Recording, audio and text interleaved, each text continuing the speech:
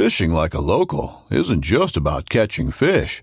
It's about connecting with the environment and the people who call it home.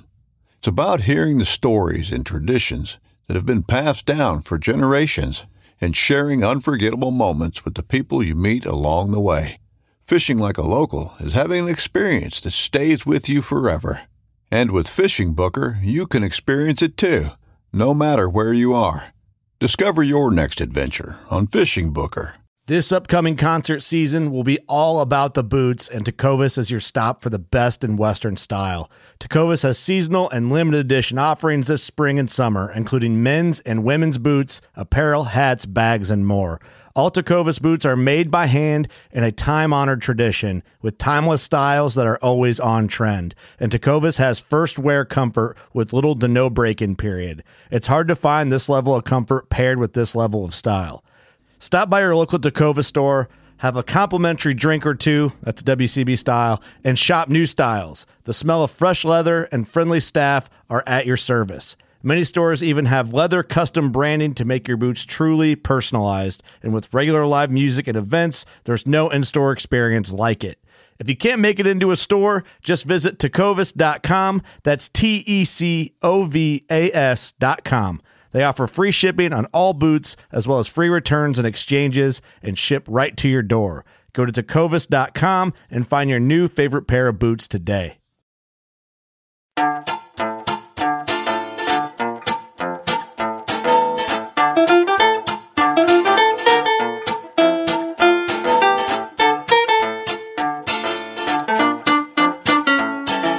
I'm April Vokey, and you are listening to Anchored, my chance to speak with some of the most influential people involved in the outdoors today. Join me as I sit down with my guests to learn more about their careers, opinions, history, relationships, and life both indoors and out. Mickey Finn, born Michael Shanahan, didn't find guiding. Guiding found him. Mickey spends his days guiding in Australia's snowy mountains. In this episode of Anchored, we discuss brown trout, using UV in flies, anxiety, building a raft, and more.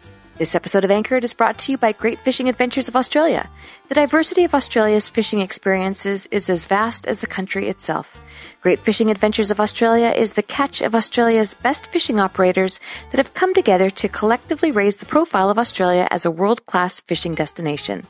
No matter what the season, Australia offers enthusiasts the opportunity to indulge in their passion and experience some of the world's very best fishing amongst some of the most naturally spectacular environments the world has to offer. Discover your next fishing adventure by visiting australia.com/fishing. Again, that's www.australia.com/fishing.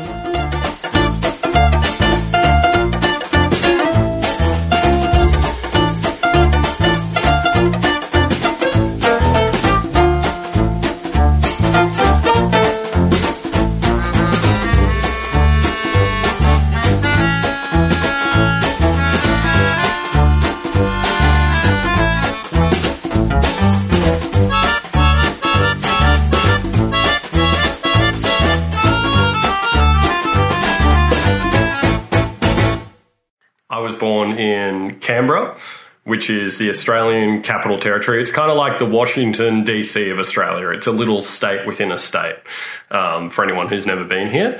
Everyone makes fun of it because it's small. It's full of public servants and government officials and journalists, which is what my family was. So we moved there. My dad was and still is a journo, which is short for journalist in Australia. I'll just clarify all of those as I go. Yeah. And I grew up in Canberra, so it's about halfway between the mountains and the sea. And we were very lucky growing up in that mum and dad, we had a cool little place down on the coast where we could go during summer holidays. And then when I was about 8 or 9, we got a little place up in the mountains and we built up the top near Adaminaby, which is where my dad's family's from. For people listening right now, this is super awkward because I'm leaning in close to Mickey because I'm recording on one microphone. He's and like, I'm why are you leaning so close to away my so face? we don't kill it. Exactly. We're doing this in person. Yeah. I haven't done an in-person podcast since COVID hit. I know. But I'm here on a fishing trip in the mountains, which is why I just pointed at the mountains when you said mountains. But we're using this as an opportunity to meet up and do this podcast on a single microphone. So if the audio sounds sus, that's why. It's because we've gone old school. But exactly. Yeah. So anyway, so these mountains here. Yeah. So this is the foothills of the Snowy Mountains. We're on the other side from where I grew up. Canberra's on the other side, and Adaminaby, which is where our property was growing up, is right smack dab in the middle, right up high.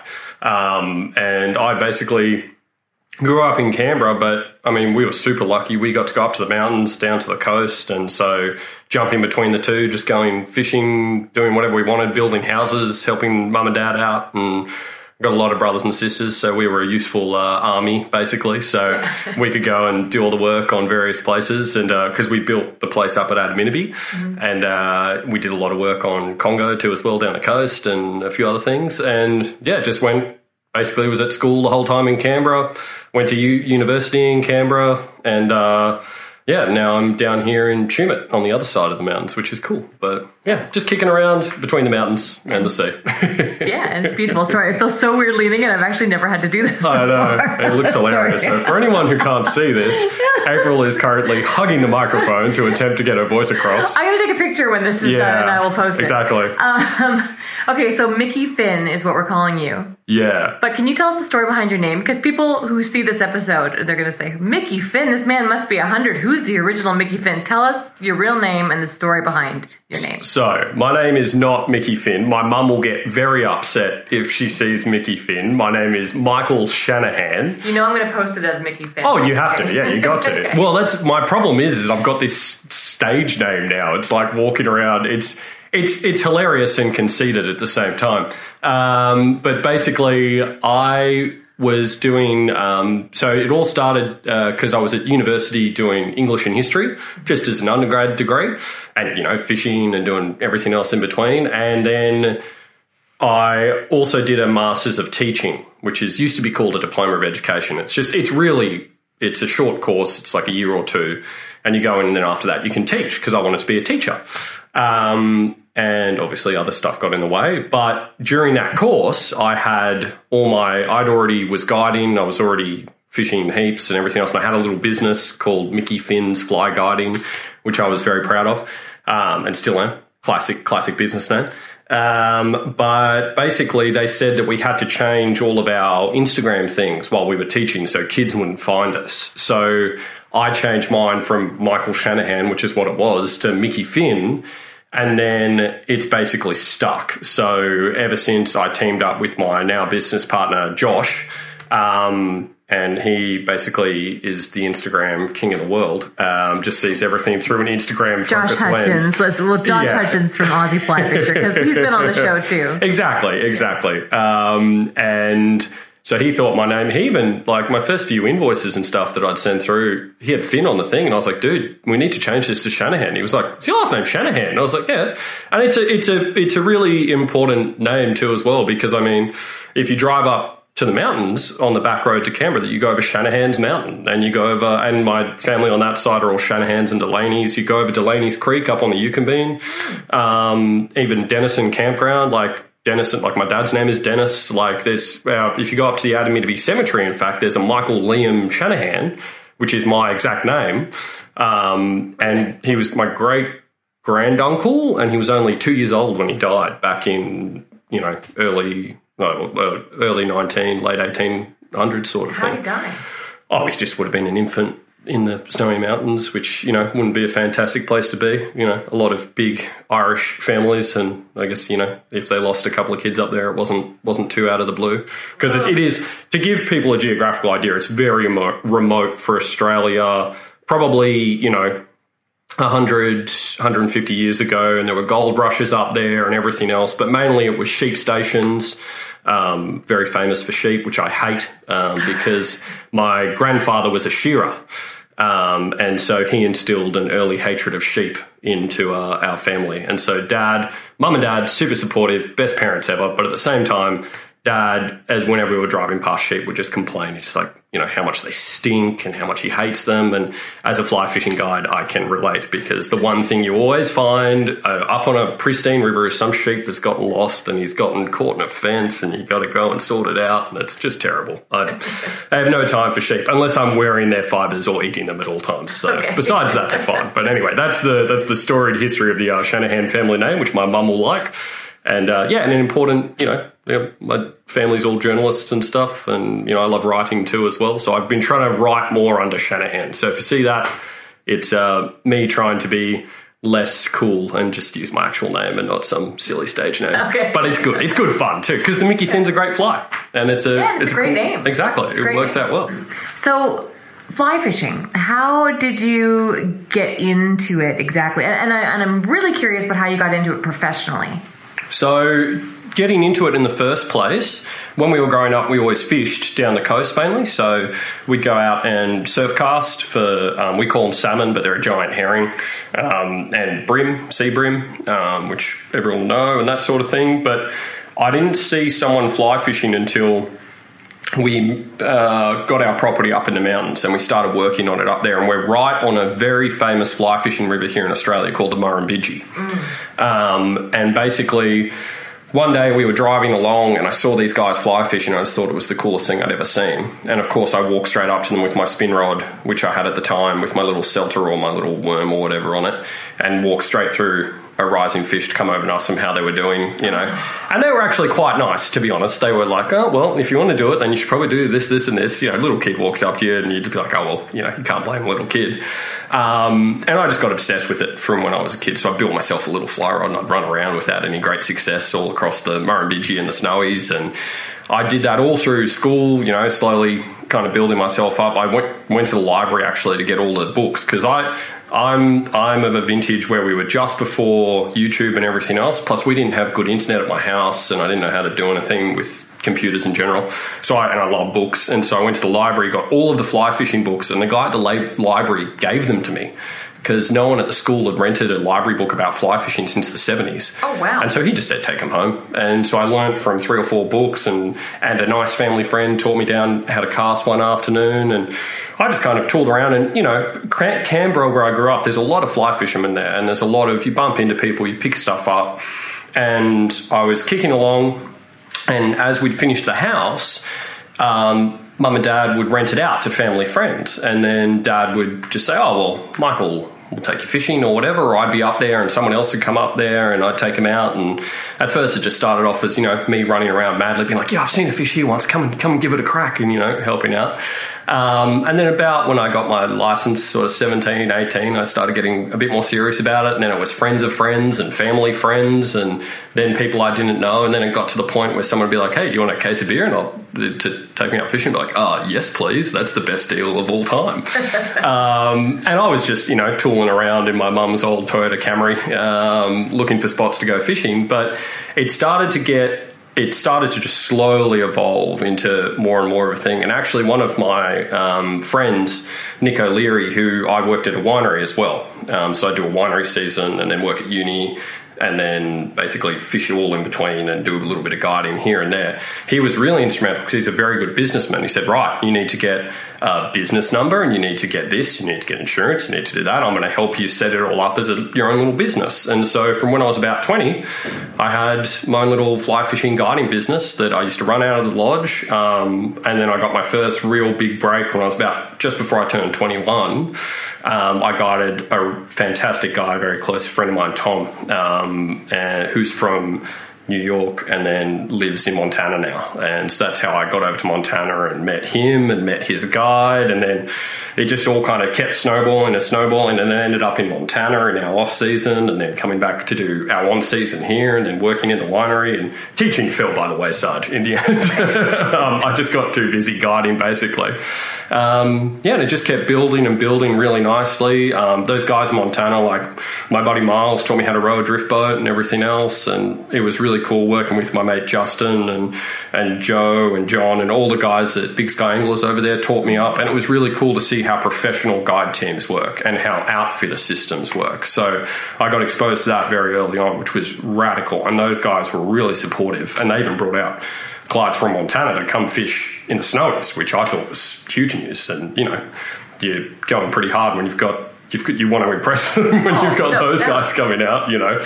Not that I don't love all my Australian clients, and you want to impress them too. And at that time, I was mainly all just, you know, wandering about, and had a little 4-wheel drive, and we'd get about and do a lot of bank angling. But eventually I wanted to start drift boating too.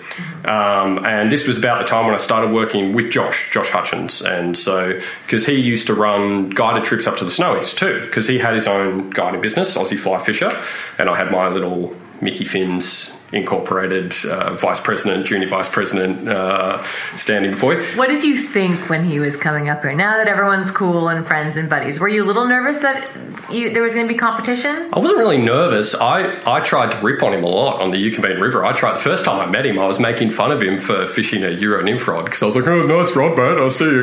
Because he'd just written some story saying, you know, it was the greatest Yukonbean rod of all time. And I was like, this guy. And then I saw him, and, you know, he's an awesome dude. But, you know, I was hurling abuse at him across the river in the nicest Australian way possible. You got to understand, if you like someone in Australia, you be mean to them, essentially. Take the piss. Like, yeah, if exactly. you're nice to me, I wonder if you are so polite. Exactly. I just figure you're not comfortable with me, and we probably aren't going to talk. Yeah, which I feel is it's not an Australian trait. It's a very human trait. If you're not, very Canadian too, I'd say. But no, I'd say it's pretty Aussie Canadian. Yeah, a bit more laid back.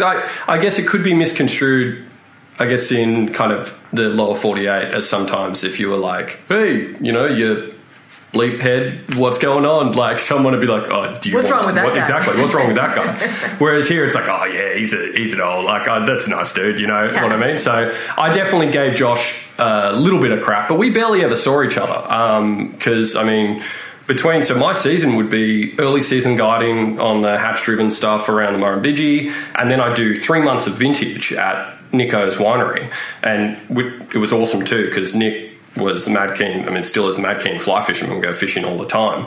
And so I managed to time it where I do the early season and then vintage, which during the droughts and everything else, that was my least busy time of year anyway for guiding. So it worked out fantastically, and I got to learn how to make wine and drive a forklift and get in everyone's way, and everyone was very nice to me.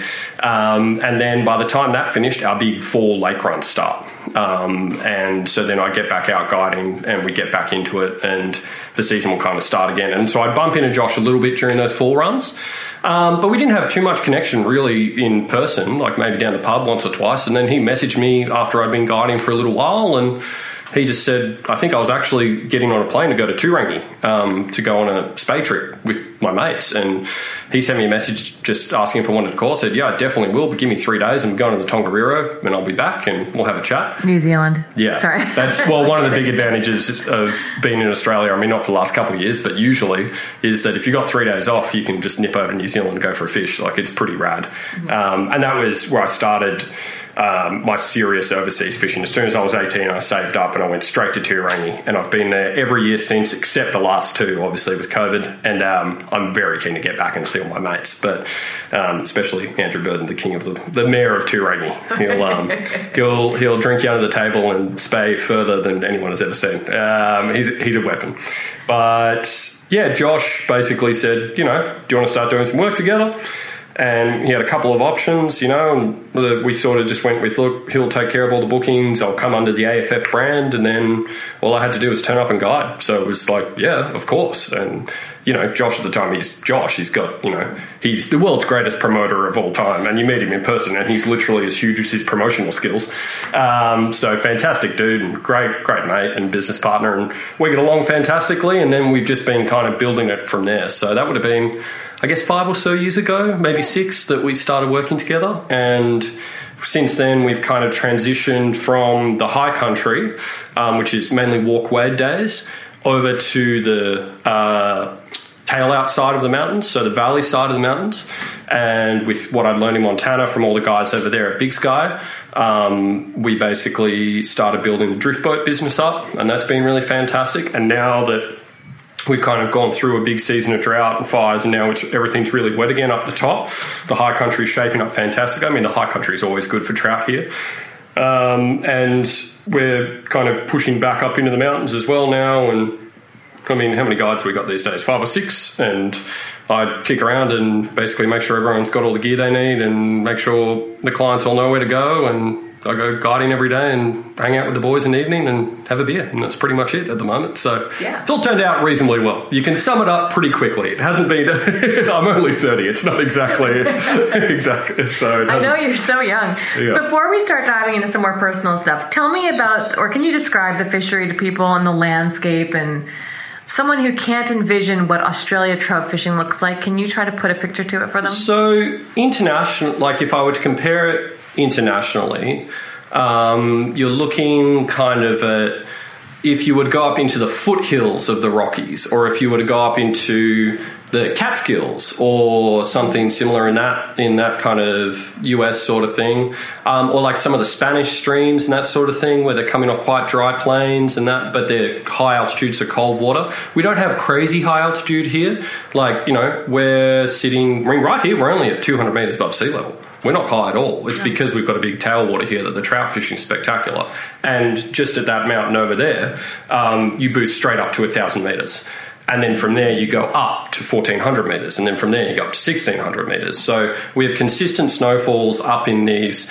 They're not, we call them the snowy mountains. Compared to other mountains around the world, they're much more hills, big hills. And some of them are solid mountains, No, actually, they're mountains. I won't draw them down that much. I feel like they're mountains. Yeah, they're beautiful mountains. I feel like they're mountains. They just don't do that thing that the Rockies do, where they go straight up. So you kind of gradually climb up them. It gets colder and colder and colder. We get a really big snowfall. So our catchment, we've got a few different catchments up here, but they encompass an area bigger than Yosemite, so Kosciuszko National Park here, where we get all the snowfall, all the rainfall. It drains into kind of 3 or 4 major systems, and there's tons of creeks in between that. You've got high country fishing with 3-weights and little dry flies, and you can muck around in there. You've got big alpine lakes with big rivers running into them and some massive fish in those. We got a 6.5 pounder on the boat the other day. I had one of the lakes, and one of the boys got another 6 pounder yesterday. They're really on fire. I mean, I know this won't be relevant by the time it comes out, but get to Lake Yucumette, it's fantastic. And then you've got kind of spring creeks on the other side too, through very nutrient-rich valleys. And then you've got pine forests around here a lot too, because there's a big pine industry around here, as well as everything else. But most of it is actually gum. So you could be walking through gum trees and have wallabies and kangaroos and echidnas and wombats and all the fun things, but you're in the snow. So it's a very surreal experience for a lot of people to be in the Australian bush, but you're walking along in 2 or 3 feet of snow in winter. And a lot of times our big, busy end of season, what you guys would call the forerun, I guess, for those big lake trout, they're big brownies, is a lot of that's in April, May. And in May, you can be up there in a blizzard. I mean, I've been up in January, which is our peak summer, and I've been stuck out in the jungle wilderness in a 2-day blizzard, like just comes in out of nowhere. And in January? Yeah. You'll get them. We're high enough up where you can get that weather, and we're high enough up where it's crystal clear and cold, and the night times are just unbelievable. You got the Milky Way through the sky, Southern Cross. I mean, you know what it's like out here, and it's a massive wilderness area, and it's kind of my playground, so I'm quite excited. I think it's highly, highly underrated. Yeah. And worldwide. Yeah. But in Australia as well. Yeah, even me. I was just down talking. I'm calling them hills. They're the snowy mountains. They're real mountains. I walk around just absolutely dumbfounded. Yeah, it's fantastic. You sent us to a little river yesterday, and I got the feeling like it was just like a kind of a bonus river. Yeah, that's just like a little fun one that's there. And to me, I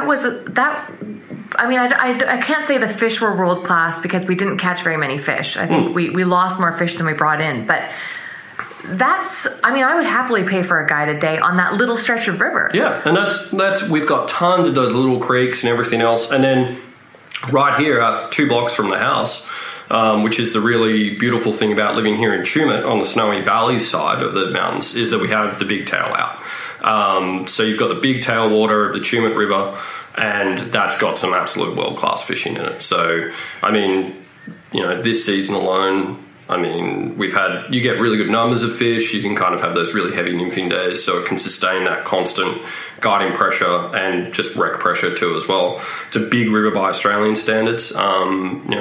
averages out about 2,000 or 3,000 megalitres a day, which, what's that in Cumex? I don't know, it's like a smaller, almost like the Gallatin River or something else like that, if you've ever fished across. I always compare everything to Montana because it's easy for me. The guys always make fun of me because they know I'm about to tell a long, boring story if they hear, well, in Montana, and then I continue to, but I do love Montana. But, it's a big quality tail section of a river, and it's just unbelievable. So drifting that, and during the summer you get cicadas, you get hoppers, and it's big browns on the edges, or streamers too, and I just love it. Like, it's exactly what I've been looking for as far as like, yes, this is the place I will be. And I mean, you've come around to my house this evening, which is awesome that we can, and you can literally sit out here on the deck and look out into the Tumut Valley towards Blowering Cliffs, and I can catch giant Murray cod in Blowering up the road too as well. But some of the biggest in Australia are in there too. Now, for people listening, the Murray cod, and anyone who's listened to the show for a long time knows that I love Murray cod, and that they're obviously native to Australia. Now, the trout are not. So what's the story there? So the trout are not native to Australia. So what we have up in the Snowy Mountains is after the World War II, they came in and built a big hydro scheme, basically, because hydro is the future and everything else as it is, as that happened a lot after World War II. And the hydro scheme at the time was the largest engineering project in the world. And it's a massive series of dams with connecting pipes so they can shift water around wherever they want. But what they created was a bunch of gigantic dams that hold a lot of fantastic trout. Now, trout had already been in there for a very long time. We've had trout, I believe, in the mainland for 150 odd years now. I'm pretty sure. 1864 was Tasmania, right? Yeah, Tasmania, and then I think... So it wouldn't have been long after. Yeah, I think it was like 10 years after or something for the mainland. And so our brown trout come from English chalk streams, the Tess, the Itch and the Piddle, and one more, which is escaping me. Our rainbow trout come from New Zealand, and they came from Californian steelhead stock. So they were introduced well before all of the dams, and the river fishing up through there was fantastic up in the mainlands. Then they set up all these dams, and then it went insane because then you have these big dams. We've got a lot of crayfish here, a lot of midge, a lot of caddis, a lot of different things to start off different food chains. So we have heaps of water, and then you also end up with these tail out too as well. So you get these big tail waters like the Tumut, which are coming out of the bottom of dams. Now, of course, that's all reasonably artificial. And the trout thrive in it because it's the perfect temperature for them. But at the same time, they've really been working across the last 20 years to reintroduce native species into the best places for them. So, for instance, the Snowy Mountains isn't the best place for Murray cod because they weren't really up that high in the first place because it's quite cold. There would have been a lot of obstacles to migration and that sort of thing. But further down, when you start to get into this side, there are tons of streams like the Murrumbidgee down here, which is absolutely chockers with cod. And a lot of streams that might have been marginal, which would have been stocked with trout a few years ago, which they stopped stocking with trout, added some cod, and then the cod take care of themselves. So it's a really great bang for your buck when it comes to a fishery. And I personally, I love the mixed fishery. It's my favourite. And you could come here, fish for trout in the morning, have a snooze in the afternoon, and go, night fishing for cod with big poppers, and you can catch the largest freshwater species in Australia. So it's a real smorgasbord as far as species go. And it's not just Murray cod here too. We also have trout cod, and they're not a hybrid between Murray cod and a trout. They're like the smallmouth bass of Murray cod. So they're a different species. They can interbreed a bit. But if they do, they're sterile. So you've got two distinct native species. I mean, three if you count Macquarie perch. They're endangered, but they're coming back too. So there's just a lot of really cool stuff happening on that native front. And we do a lot of native guiding too as well. And this season should be really good for it. Last couple of seasons with the fires were a bit tough. But now we've had all the water. The great thing about the natives is they're super resilient. They'll hang tough during fire seasons. And then when it's wet, they bulk up, they breed, they're good to go. So they're a really great, as far as the ecology goes, they're fantastic. And then as far as purely guiding goes, they're a great drought-proof option that we're definitely looking forward to the future. But again, I love trout. I'm a trout guide who gets to go and hunt big predators, in his free time and on some awesome guiding days, which I love. But the trout up here are self-sustaining, they're breeding, they do stock some fingerlings into the lakes, but they're mainly then get targeted by guys who are trolling and, throwing lures or bait and that sort of thing. So it's good. It's a big recreational fishery. It's there for everyone. And we've got everything from, tiny streams to Lake Yucambine, which I think is 8 times the size of Sydney Harbour when it's full or something like that. Oh my gosh. I think. I always tell people that fact. I should probably check it. We'll look it up.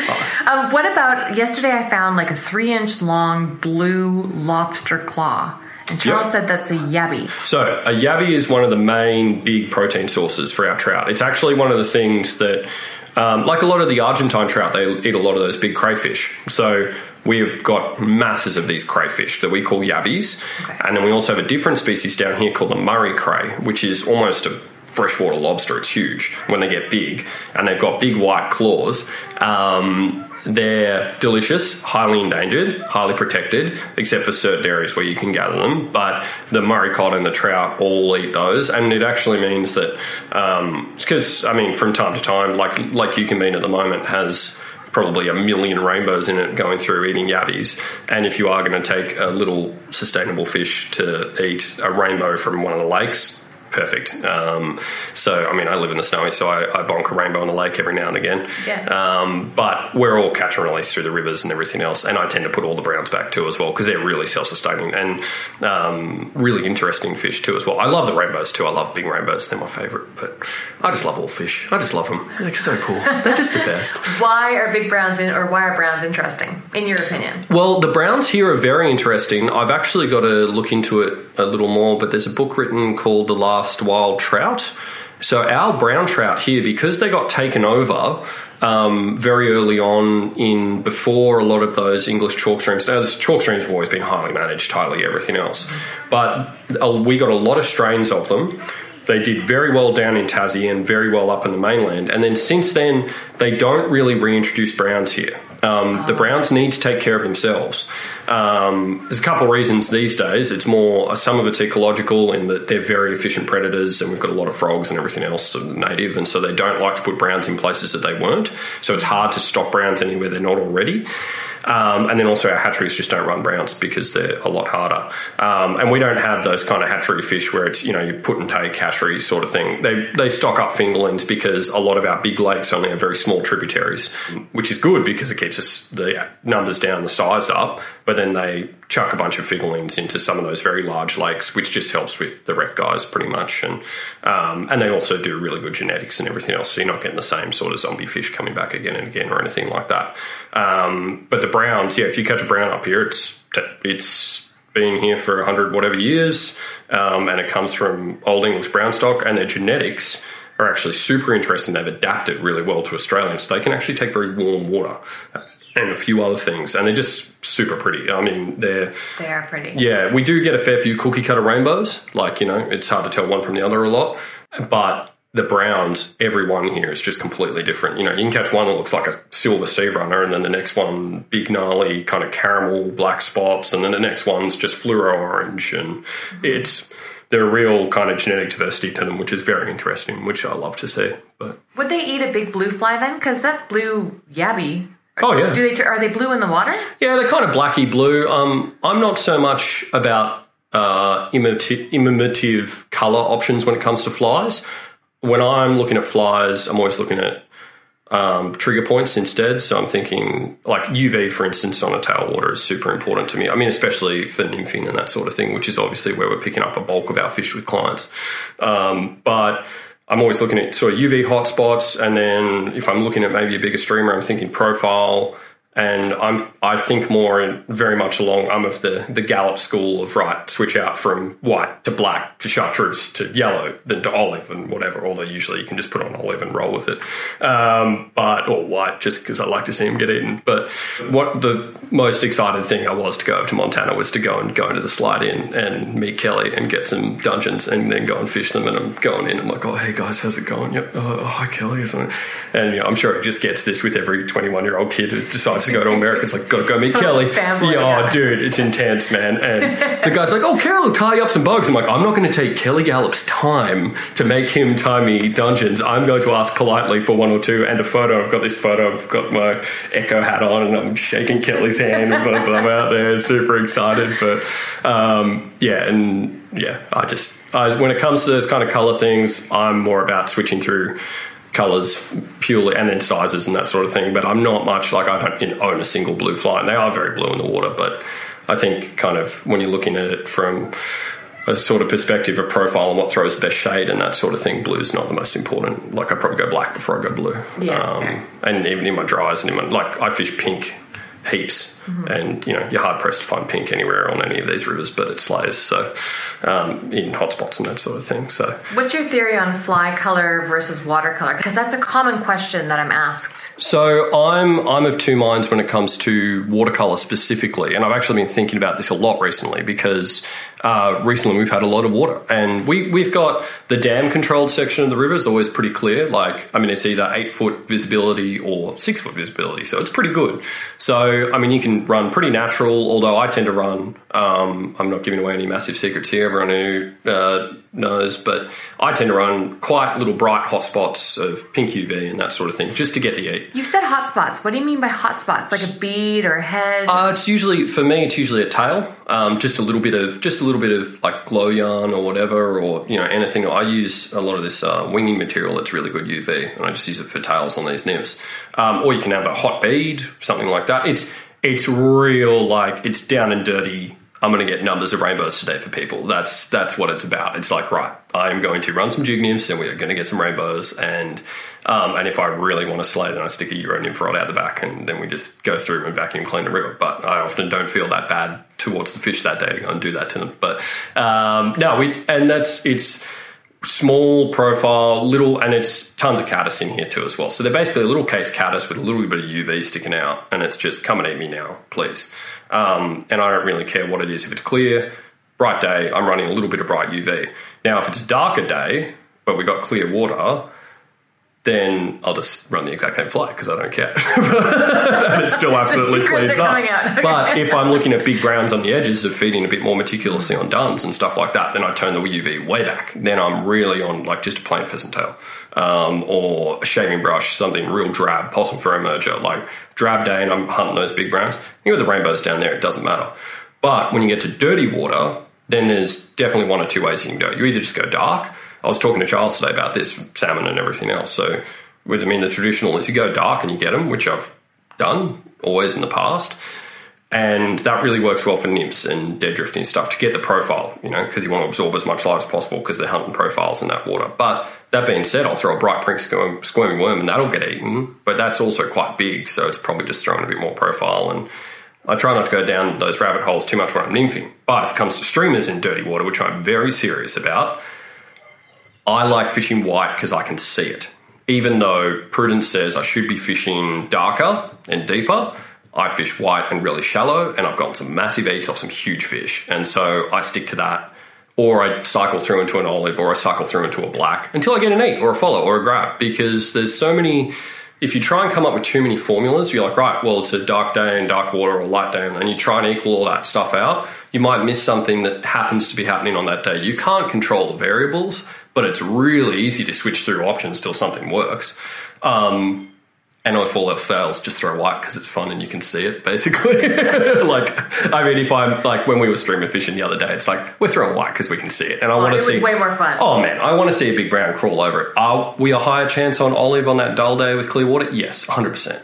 But they will still eat white, and it's sick because you see it from 40 kilometers away, and you turn a brown trout into a barramundi. He comes and kills it. I can't believe how aggressive they are. They're nutters. Yeah. They're predators. Coming up, Mickey and I get personal. Again, thank you to Great Fishing Adventures of Australia for making this episode possible. If you're planning a visit to Australia, I cannot emphasize enough that you must check out australia.com/fishing. When I followed my husband down here, I couldn't believe the opportunity I was witnessing. Huge fish, experienced guides, countless species. Australia is home to some of the most diverse, quality fisheries on our planet. Great Fishing Adventures of Australia brings together some of Australia's best fishing operators to collectively raise the profile of Australia as a world-class fishing destination. Learn more by visiting australia.com/fishing.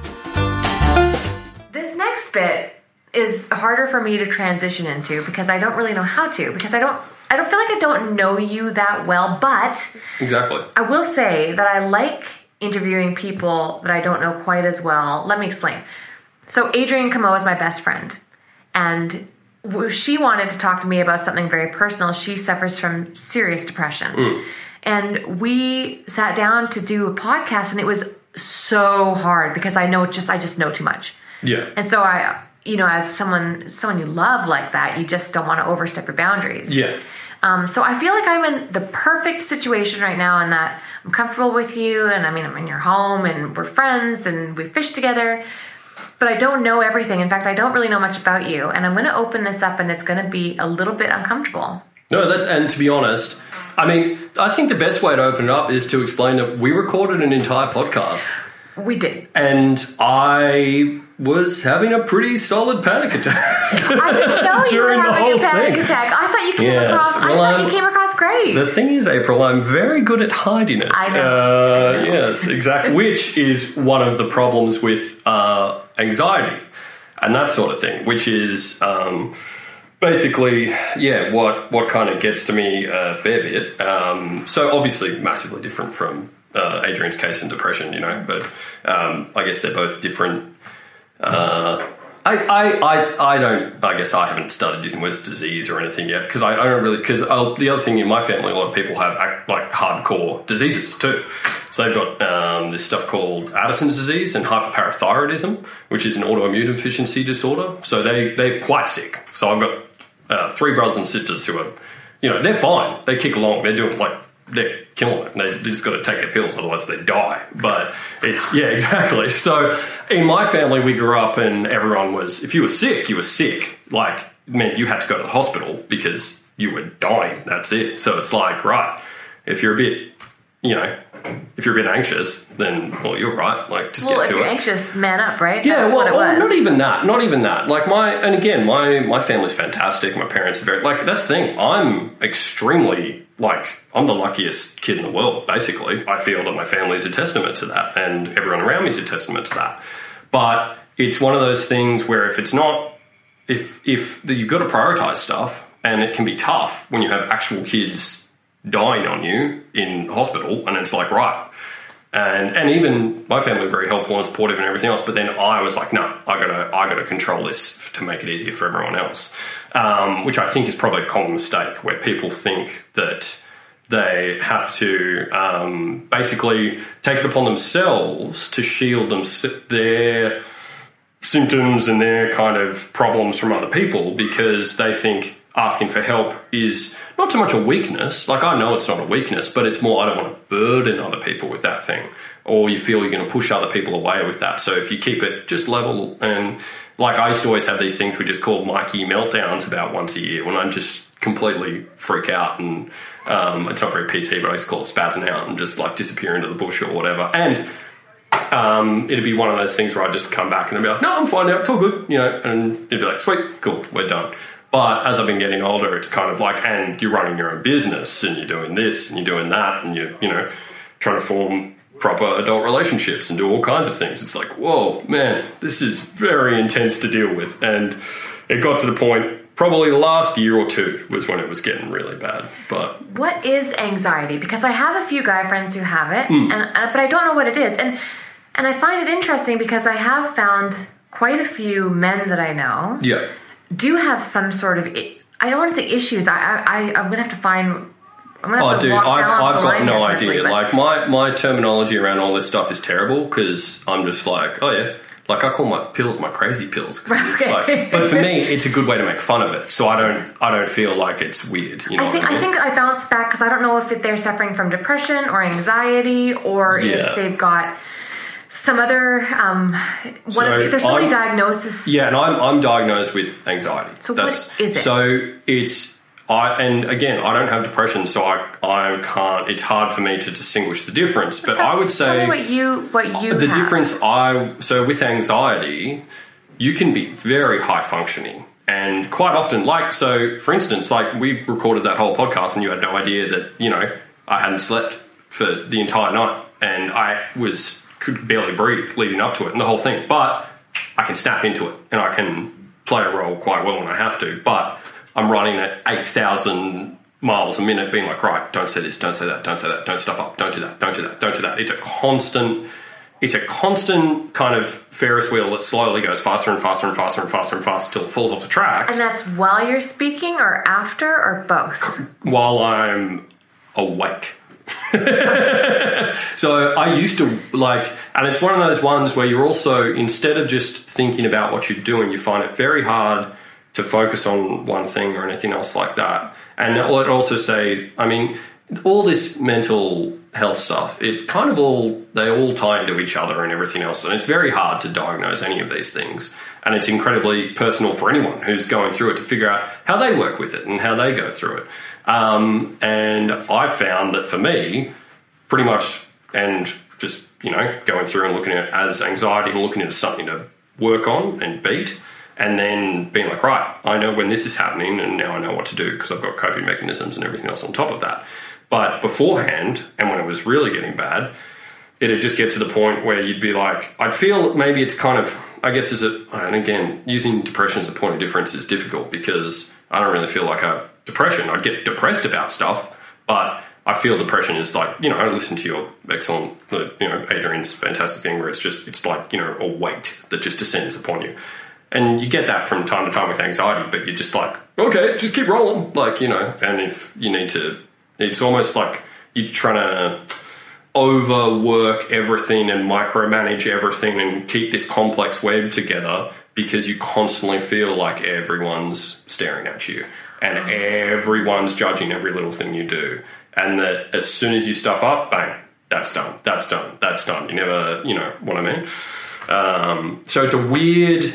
I'd almost just say it's almost like a weird form of hyper vanity kind of crossed with a bunch of other things where instead of being, I guess vanity is the wrong word, what I mean is instead of being reflective kind of thing or just thinking about, right, how can I improve myself? You're constantly thinking about others and how they see you and how you should be and everything else and tied in. And I think, again, welcome to the Surprise Mental Health podcast during the fishing podcast, but that's the thing. The reason everyone goes to fishing and that sort of thing, because the one time I'm not anxious is when I'm working so hard on getting a proper reach cast across that brown trout, I can't think about anything else. And it shuts everything else out. Then I catch it, and then I'm like, oh, man, what if someone saw me do a shit job from the road or whatever? Sorry for swearing. But anyway, it's one of those ones where I think the whole fishing, hunting, the whole outdoors thing ends up being a crutch in some ways. And it's good because it obviously lets people cope, but in a lot of ways it's also not good because it's fantastic once you've got everything sorted because then you can even appreciate it even more. But using it as an escape mechanism, as a pure coping tool, I feel is dangerous. I've started to realize, and that's one of the reasons I wanted to talk to you about it because I'm not a doctor or a lawyer, so I don't have client relation confidentiality. But it's but I see 150 different people a year, so But I do see it across the board, not just around clients, but within the broader fishing community, the whole thing. I think there's a lot of people out there using fishing as a coping tool, and it turns out being a band-aid, or even if they are using it as a kind of open coping tool, and be like, oh, this is what I do for my mental health and stuff like that. It's that's cool, man. But also, go talk to your doctor. Did you have anxiety as a kid? Yeah, 100%. I had to get my appendix out, and I couldn't. I'd get hand cramps. I'd start breathing so badly about not just the appendix thing, but everything. I used to every Sunday. I just used to shut down. I wouldn't be able because I'd have to go to school on Monday, and so I'd freak out and I'd get these headaches and everything else. And at the time, it's just that kid's just tired, and probably I was. I've been skateboarding or fishing all day, and probably not drinking any water, but. At the same time, looking back at it now, it's yeah. And I was always people would be like, yeah, Mike's pretty anxious. And that's the thing. you're just really anxious. That's it. If you're anxious about something, this is probably the easiest way to describe it. If you're super anxious about something, like you've got a massive thing on tomorrow or whatever, that's that, but ordering a cup of coffee. Or one for me would be like just doing my client calls the day before and making sure everyone was on time and where they had to be. Or posting a letter. You mean interaction with people? Not just with people, just anything.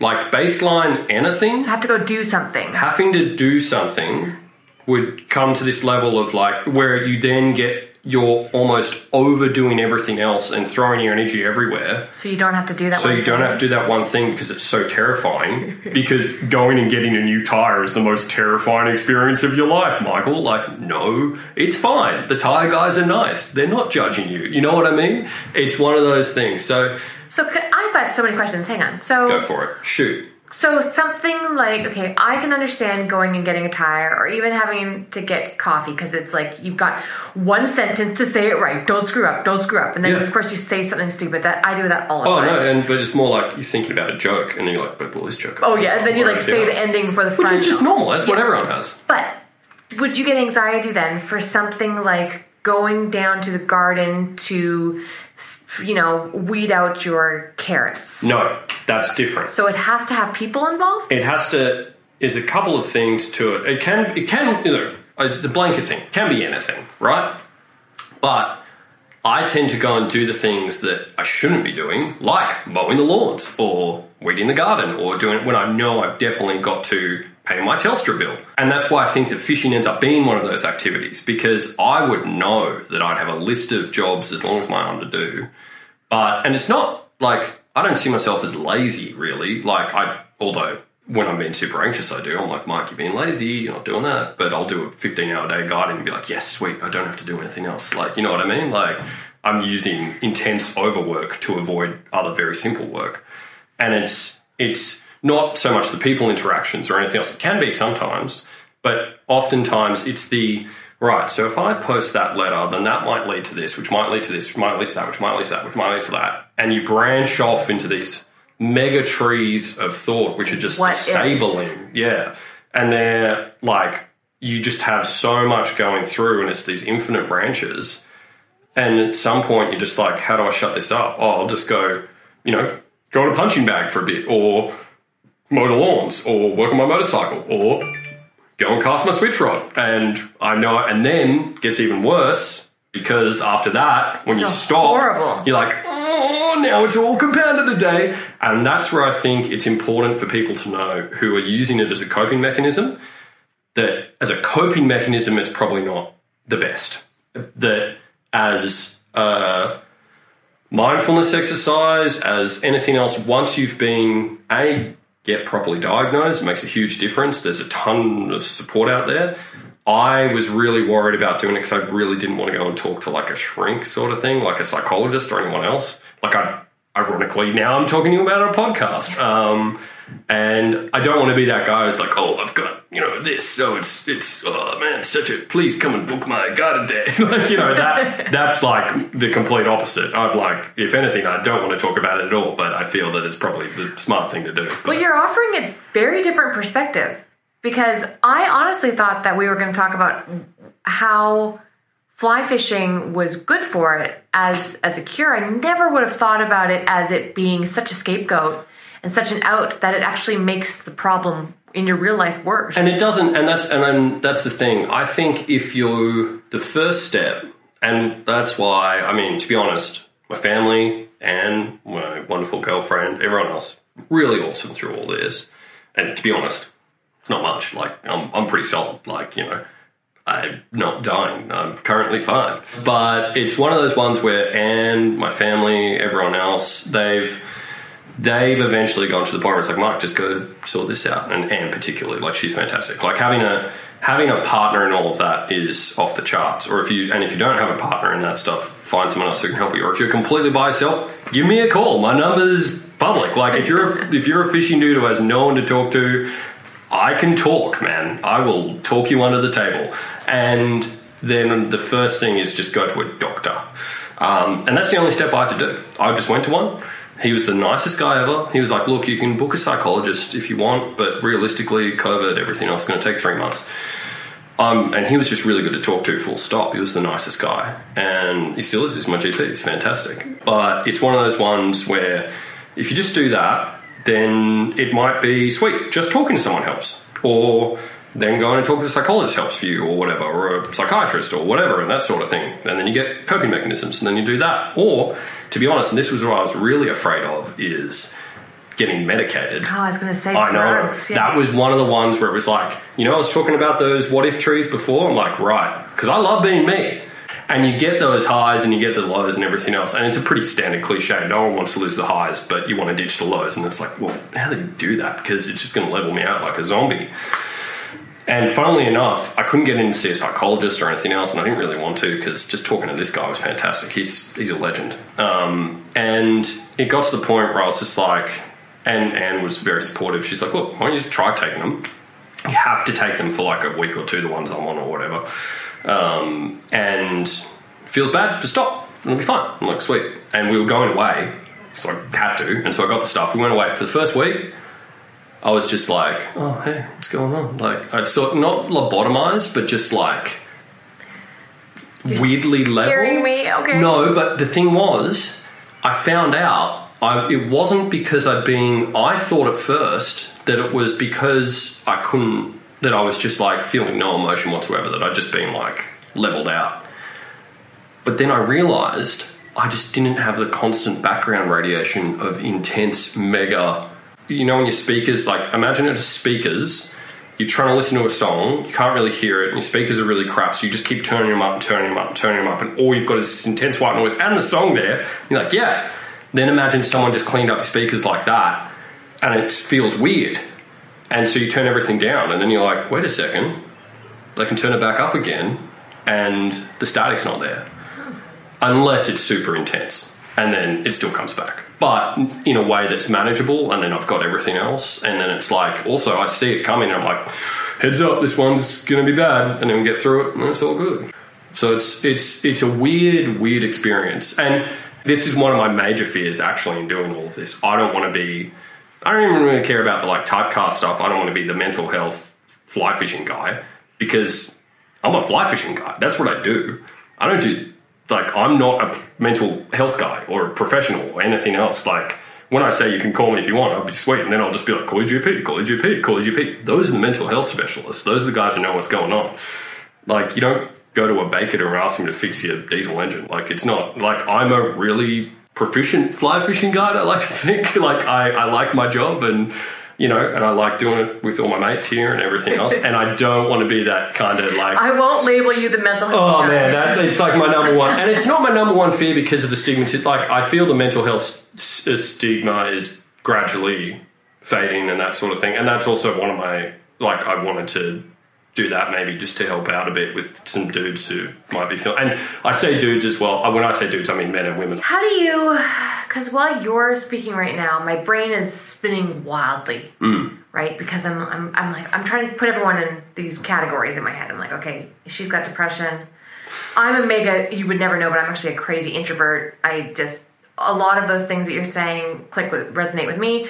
I'm thinking about boyfriends, and I'm going, okay, well, he definitely had anxiety, but he was just a lazy bum. It's a slippery slope, because one of those things, so funny story, actually, there's a TV show here in Australia called Love on the Spectrum, which is awesome. If you're Australian, or if you can just get Australian SBS on demand, I think it's Australian Netflix, or whatever. It's called Love on the Spectrum. It's awesome. And it's about various people with levels of autism and other disabilities and bits and bobs and that sort of thing. It's like a dating show. And at first I was quite hesitant to watch it because I thought it would be kind of exploitive. I thought it was going to be like a bit voyeuristic and that sort of thing. But I watched it with Anne, and it was just like the sweetest, best show ever. Because there was some total hilarious, like, radical people on it. And B, it was just like, this is rad, this is cool. And then midway through we were watching it, and they were talking a bit about autism and stuff like that. And Anne was just like, you know what? I'm not mad at you for not doing the kitchen anymore, because I just realised you pretty much are autistic, like pretty much. It's like, along those lines. And I was like, what are you talking about? She's like, you can't focus on more than one thing at once quite often. And you've got this and you do that and you do like all the stuff they're talking about. I'm like, whatever, bullshit. And anyway, she went to have a shower. And so I did a quick autism spectrum test. And I didn't tell her the results because I wanted a level control. So I was like, here, babe, you do this. I found this, do this test. Let's see what you are. Anyway, it's a score out of 50. And again, this is a stupid online test. This is not a real thing, I think. I don't know. It's a real thing, but it's not definitive. Anyway, she got like 11 or something out of 50, which is like, she's like, yeah, most people are about here. It's just normal traits or whatever. I think I got like 28 or 30. And it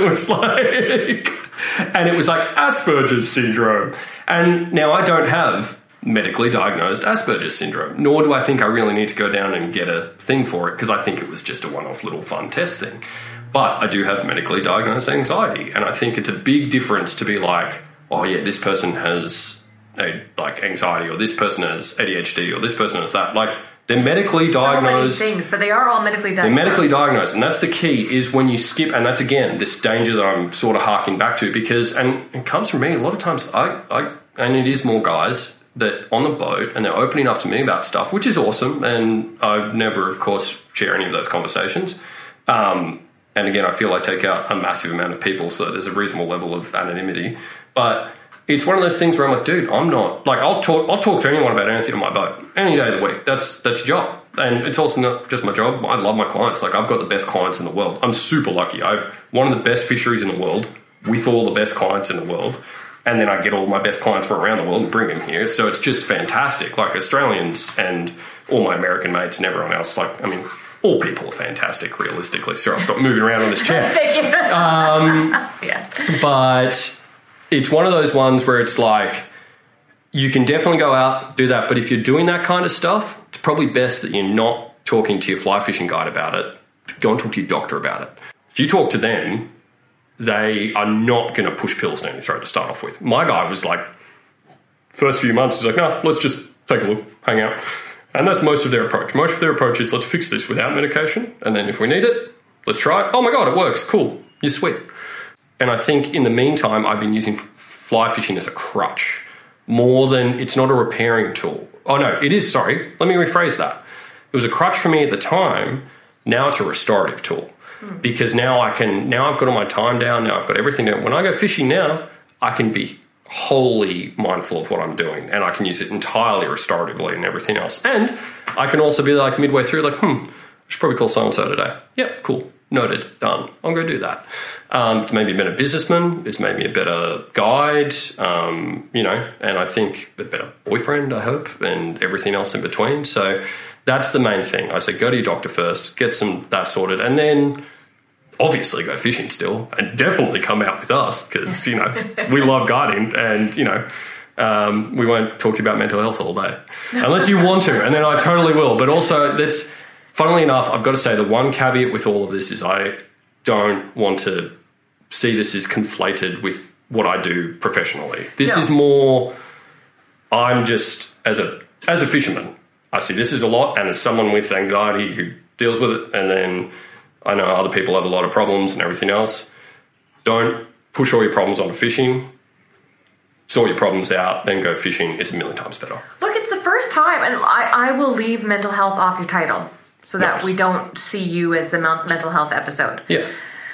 And we'll finish up on fishing notes too, so that you don't, just because I can already tell you're going to sit back after this and you're going to think to yourself, what did I say? What did I say? This one, not so much. Okay, the last one, 100%. I want you to know that there are people out there who have exactly this, who maybe didn't even know that it was anxiety, or they've been too afraid to say it's anxiety, right? But this is great because this is the first time I've ever had that perspective. Yeah. And I'm guilty of that because I'm always the one who's like, go fishing to solve your problems. Go fishing to solve your problems. And that's not a bad thing either, because no, but I've never offered that as a perspective. And to be honest, if you don't have a mental illness, which you need to get checked out and need to sort out, if you're just tired and stressed, go fishing. Go fishing, 100%. But if it's starting to impact areas of your life where you are noticing it, and then you're using fishing as an escape entirely, and then coming back to the reality feels awful again, probably time to go and sort that out. And it's pretty easy. It's like getting your oil changed. It's just a more expensive process. Right. Okay. Basically. All right. Well, no, I really appreciate you sharing that. And it is definitely a perspective that I'm interested in hearing and I'm proud to share. So thank you very much. Well, I thank you for putting up with me and also for, redoing this entire thing after I called you. I'm not going to lie, basically in tears. Big boys do cry. But yeah, it was one of those ones where I really, really felt that you do such a good job throughout all of your platforms at just helping people. And that's why I thought it might help people talking about that here. And if you want help with fishing, I'm probably way better at that. So please ask me more questions about that because I couldn't even sort myself out. I needed my wonderful girlfriend and my wonderful family and everyone else to help. So no one exists in a bubble. And, it's one of those things where just go grab someone and go have a chat and then go chat to your doctor. Those guys rule. That was the biggest thing for me. Yeah, that's great to hear too. Because I think a lot of us think about doctors, and look, I love doctors too, but I always think to myself, oh, is he or she just trying to sell pills? Are they trying to make money off of so and so? So it's nice to hear that you've actually had a really good experience. Exactly. And recommend people do it. Yeah. You made your own raft. I did. I knocked up a little, so it's basically like a ladder chassis frame. The raft we were on isn't my first raft. My first raft was the Ruby Slipper, named by John Heames, who he was the head guide at Trout Hunter back in the day. And then, so John Heames is he's the king. Like him, Joe and Justin, they're my heroes, and Kelly, of course. But Kelly's more like Stream of Jesus on the side, and the other three are like the Holy Trinity. I don't know. My family was super Catholic, so this is all going to come together. But it's one of those ones where John and all those guys, they're the ones, and my buddy Miles who taught me how to row, they're the ones who are like, yeah, do it. Just go and do it. Especially Justin too as well. Justin's the nicest. He's just like, yeah, man, you're doing it. Get into it. Do it, man. Nice do it. American Go for accent. it. Oh, I can do this all day. Don't worry. My God. No, that one was ridiculous. But how do you start? Someone who's listening right now who wants to do this, what do they do? It was really hard to start off with because there's not much whitewater in Australia. And so I found a secondhand raft that had been used in New Zealand. I bought it, and then I just went on Google and just Googled how to build a raft frame, and it's like the first thing. So when you say that you went to New Zealand, I ordered online. Ordered one. So you ordered the inflatable part, not the actual metal part. The bladder. So I ordered the bladder, and then I just looked up how to build a raft. And how much is that to order a bladder? Oh, that first one was like, I'm not gonna lie, it was pretty crap. It was like $2,000.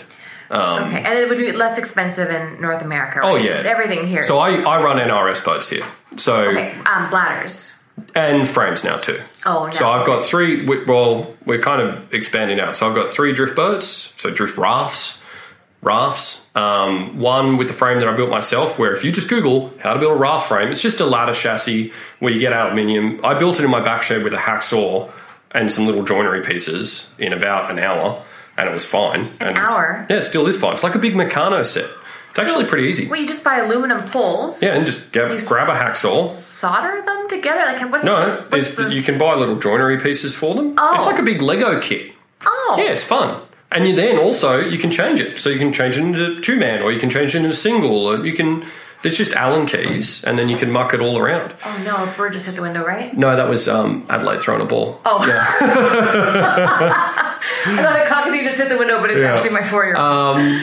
Okay. But yeah, so you basically you just knock it all together, and then I went for it, and the Ruby Slipper was the first one, and it was small and really fun. And then I upgraded to the blue suede shoe, which is the one you've been out on. And then yesterday, I believe, or the day before, we were out on the Gigi Hadid, which is it's just a 14-foot NRS raft with full fishing frame package. Basically, every dollar I make just goes back into boats and various other equipment. So, and then I've also got a powerboat now too. So we can cover the lakes, we can drift, and our legs still work just great. So we can hike the high country and do everything too. But I love rowing. I'm actually really excited. I'm getting a little pack raft this week, and I've got my own a couple of grade 3s which have formed due to some, not floods, but usual clear water flows, because you don't want to, if it's flooded, you forget it. But There's some really cool stuff I'm going to go and bash, and then eventually maybe get a big boat in there and have some more fun. Just build myself some Australian rapids and go for it. So, yeah. When you fish in Montana, is it the same thing where you're trying to cast almost on the bank and then rip your fly back? Yeah, if you're streamer fishing, yeah. Or, streamer fishing, you can fish them deep. You can drop them into holes. You can work them around. You just have fun with it when you're streamer fishing. But raft fishing in general, drifting in general, you're fishing ahead of the boat, up into the, say if you're throwing a hopper, you're throwing a streamer, you're pegging it at the bank, mending it, whatever. It's super easy and straightforward, and nymphing even easier. So I take out people, probably about 40% of the people I take out have never touched a fly rod before. And within the day, they're catching fish, having fun, learning to cast and nymphing away, and then chucking a dry on when we can and throwing streamers and doing whatever and just having fun, really. It's just a really fun way to live. 5 rapid questions. Go. And then I'm going to let us go eat your beautiful lasagna that you made. Yeah, lasagna contadina. Okay, here we go. Strip or swing? Brown trout. Brown trout, strip. Yeah. Why? Because I like the eat. I like them to come up and smash it, and and I'm fishing off boats a lot, so I'm stripping it. Any other steelhead, sea run browns, salmon, swing all the way. I want to tug them. But brownies, man, just chuck it at the edge and strip. Why on the Tongariro are you more likely to catch a rainbow trout than a brown trout on a swung fly? Because there's about 8 billion rainbow trout. There are a lot of brownies in there. But it's just the time of year that you go. You can catch some awesome browns. The first trout I caught on the Tongariro was a brown on a woolly bugger swung when I was 18. They will take a swung. 100%, yeah. Okay. I mean, but talk to anyone else about the Tongariro, because I've been going there, 10 years, and I'm a complete doofus, and I've got no idea what's going on. Talk to Andrew Burton about the Tongariro. Okay. He's fun. He's cool. But the same thing in this river. Same answer here in the Snowies. No, yeah. In fact, you're probably more likely to get a brown in here because they're a bit more predatory in here. And it depends what fly. If you're swinging a nymph, you're going to get a rainbow. If you're swinging like Morsey got his best brown on the swing down here. Got a 5.5 pounder. Landed in the water, bang, on. It was awesome. Are the fish biting better when the water is rising or dropping? Rising, I would generally say. Yeah. Really? Here, again, this is tailwaters. Even up in the high country, you get a bit of rising water coming up here. They love it. Depends. If it rises so much that it floods out, then it's not as good. Dropping and warming up, you're probably getting better hatches. I mean, it's for up here, there's so much different stuff that sometimes rising, sometimes dropping. On a tailwater, generally rising a little bit's good. But I mean, dropping's still pretty good. Probably the rising bite is better for browns and the dropping bite's better for rainbows here. Okay. If that helps. Yep. What's the biggest difference in trout behavior that you notice when the water gets murky? They slide right up into anything. As soon as it gets high, you've got to don't wade, fish that far from the edge, like a bee stick, as we say here, from the edge is where you want to be. Because they're in that, and they'll find anything. I've pulled trout out of chocolate milk, and 6 inches from the edge, 1 inch from the edge. That's where they're at. And yeah, definitely fish those edges because that's where the food is. The nymphs move out, get flooded in, those little back eddies form, all the worms get chucked in there, get dirty and get on the edge. That's what I do. Okay, last rapid fire. What would you like to see Australians bring to this country that you really enjoyed in America? Fly shops with kegs in them. That would be cool. Seriously, and one of my favorite things about being here in Tumut is the American outfitter style and a fly shop as a hub. And we're really lucky we've got one here. Like Chris and Gemma do a fantastic job down at Tom's. Like I can get off the river, get what I need, and just hang out with my mates and see everyone. If they relax the liquor laws a bit and we could put half a drift boat in, like I just love going to fly shops in the States. It's just, you could just go there and just go to fly shops. It's like when you go to Italy, you go to every single church and museum. When you go to Montana, you just go to every single fly shop, and they're all different and fantastic. And I just loved working in Big Sky Angles over there. It was heaps of fun, and we just all hang out, and just a beautiful shop on the corner. So in West Yellowstone, there was right at the corner of the T-junction. You'd see all the tourists go past, and you'd be open until 10 o'clock at night, just pumping tunes, and guys would be coming in, getting everything for the next day, and then you wouldn't sleep. You go swing to Madison at Mice at night, and then go to a party, and then go back to work, or then go row and do whatever. but just the fly shop culture there, the fly fishing culture there is on point. I love it, especially from Montana. I've done a little bit of fly fishing around other parts of the States, but that Montana fly fishing culture based around those outfitters, and I really love it. I love the other thing everyone over there could bring, which again, this is probably adding the last one to your rapid fire, is the sense of, I was in a town there with 6 fly shops, and you'd see all the other guys at bars, everyone buying each other beers, having chats, everything else. There's not that level of territorialism that you tend to find in Australia, because we haven't got as much fresh water, so I think guys get a bit cagey about it.